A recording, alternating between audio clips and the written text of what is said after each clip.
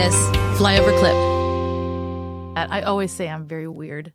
It's the best way. It I is. think I wish we would have had this feeling earlier, but it's taken a lot of years to get where you make less calculations based on taking a census of what everyone will think. Yeah. You know, and there is a part of some people will say, I do what I want. I don't care what people think. But that's not really true. You're just saying that, even the process. But to get where it's like, you know, I'm really so comfortable that I'm going to try, and not trying would be a failure.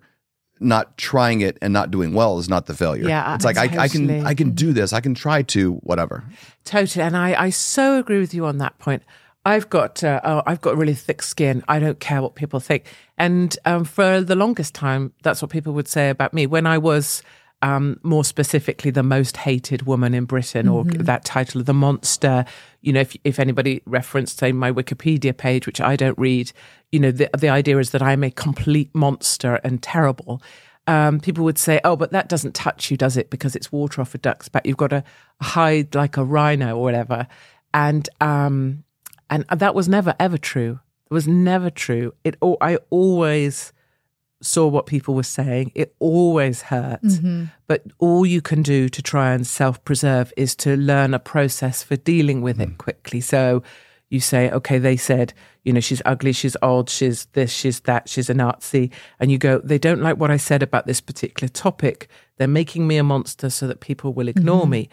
It still hurts, but you can process it through, work out why it hurts, and let it move and allow yourself to move on. But I think what happens over time, and as we get older, not pointing at you, but as I get older, because obviously I can't point at you because you're just 10 years old visually. But as you get to a place where you're really comfy in your life or who you are, and that doesn't mean comfy financially or comfy with your setup or that everything's perfect. The opposite of that. It's just that you're comfy with where you're at, even if it's kind of in a rough place and you're not sure what the hell you're doing. You're just comfy that that's who you are.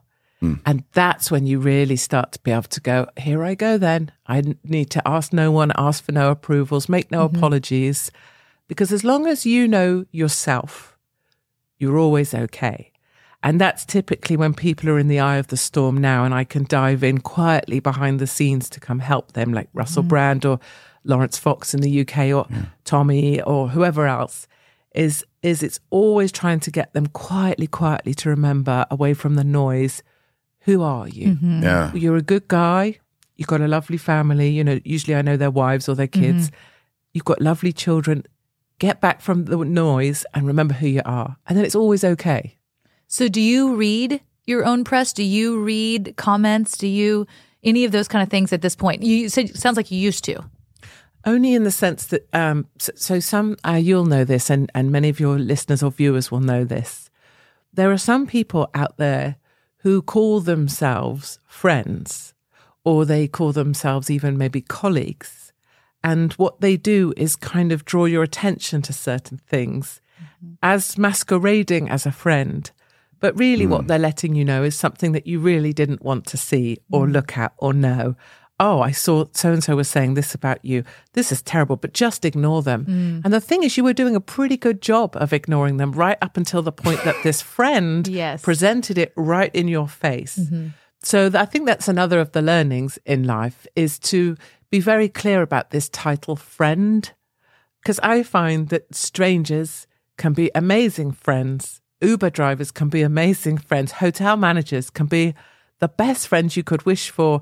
And some people who masquerade as friends are actually maybe a little jealous of your life, or want some attention, or are missing something in their own lives and looking for it from you. And that's something that's confusing. But once you work it out, things become much easier. Yeah.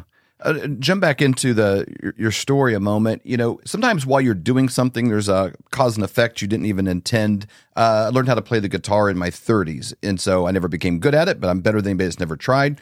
But I noticed an interesting thing. After a little while of playing, it hurt very bad. And then my fingers kind of developed a callus in the process. I didn't pick up guitar to develop tough fingers, but it kind of was a side effect of doing it, and the passion of learning sort of. And then you look back and like, man, I can put my fingers probably on a burning stove, and the ends don't touch. You lay it down for a while, it kind of comes back. But that's sort of something I gained from that process. Yeah. Talk about your military time specifically. Yes. As you went through that, what's maybe an unintended quality you got from that maybe you didn't go into it to get, but you look back and you're like, oh, that's handy. I'm glad I have this. What did it do to you, and how did it kind of maybe unintentionally prepare you? Yeah, secret skills. Anything I ever do that is useful or good in my life, I absolutely sit it back to that place, the academy, the Royal Military Academy, Sandhurst, and the big men who run that place, the academy, sergeant, major, real men with real military experience who've worked their way up and then earned the right to be, big, powerful people in that place and utterly terrify people like me. Terrify you to the depth of your soul, but then make you laugh whilst insulting you. Force you to sleep in the open woodlands for 10 days being wet through. You'll never be as cold or as hungry or as miserable or as unhappy in your life or as in pain. And yet when you get back and, you're sort of proud because you got through it together. Disciplining, you do something wrong, all 30 of you are getting 30 of you are going to carry that log around that 2-mile course and come back with no skin on your shoulders. Learning that if one goes down, you all go down. That stuff. Learning that when they say 5 minutes before, it's 5 minutes before the 5 minutes before, which is why military people are always 10 minutes early. And they will shout at you, 5 minutes before. And you'll say, but it's fine. You wouldn't answer back, but you You're are thinking, there 5 minutes before. yeah. It's 5 minutes before the 5 minutes before, Hopkins. How stupid do you have to be? And then Is that a rhetorical question? yeah, you never ask a question of these guys ever. So you learn to keep your mouth shut. Drill, endless days and days into the night, midnight, 1 a.m. If you didn't get it right, drill, marching with your weapons around the parade square and them shouting at you, the discipline and the rigor. Hopkins, you could eat an apple through a tennis racket with those teeth. I can hear the insults still in my head, but they were so well meant because they would sort of chuckle each other along. And it was the discipline of that, in the worst of times, managing to hold yourself together and still passing up those stairs. On the last day of your course, you do your big march, one of the royal families there, and you pass up the stairs into the academy, and finally you get to turn right instead of left. All the other platoons turn left and you get to turn right. And that's still probably the biggest day of my life. Wow. Just for, we started off as 30 girls out of 120 boys, and we ended up as 8 girls. So it was it's a really good foundation for the rest of your days. Our founding fathers evolved the idea that you and I have within ourselves the God-given right and the ability to determine our own destiny. But freedom is never more than one generation away from extinction. We didn't pass it on to our children in the bloodstream. The only way they can inherit the freedom we have known is if we fight for it, protect it, defend it, and then hand it to them with the well-taught lessons of how they in their lifetime must do the same. And if you and I don't do this, then you and I may well spend our sunset years telling our children and our children's children what it once was like in America when men were free. This is a crazy time to be alive. Well, just in our lifetime, used to be where you'd hear your grandparents talk about how cheap gas was and stuff, and it was 75 years before, 50 years before.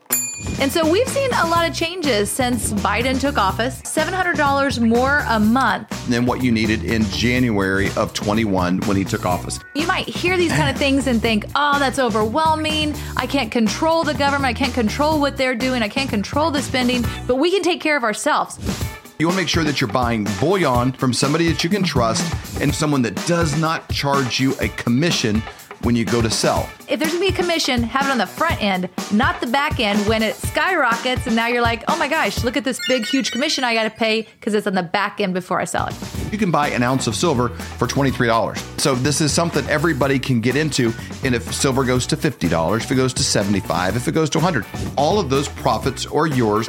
And that's happening while the dollar is buying less and less at the actual grocery store. So you can go to flyovergold.com, fill out your information. When you do that, someone from Dr. Kirk's team will get a hold of you to set up a free consultation. It doesn't cost you any money whatsoever. Or to do the same thing, you can just call 720-605-3900.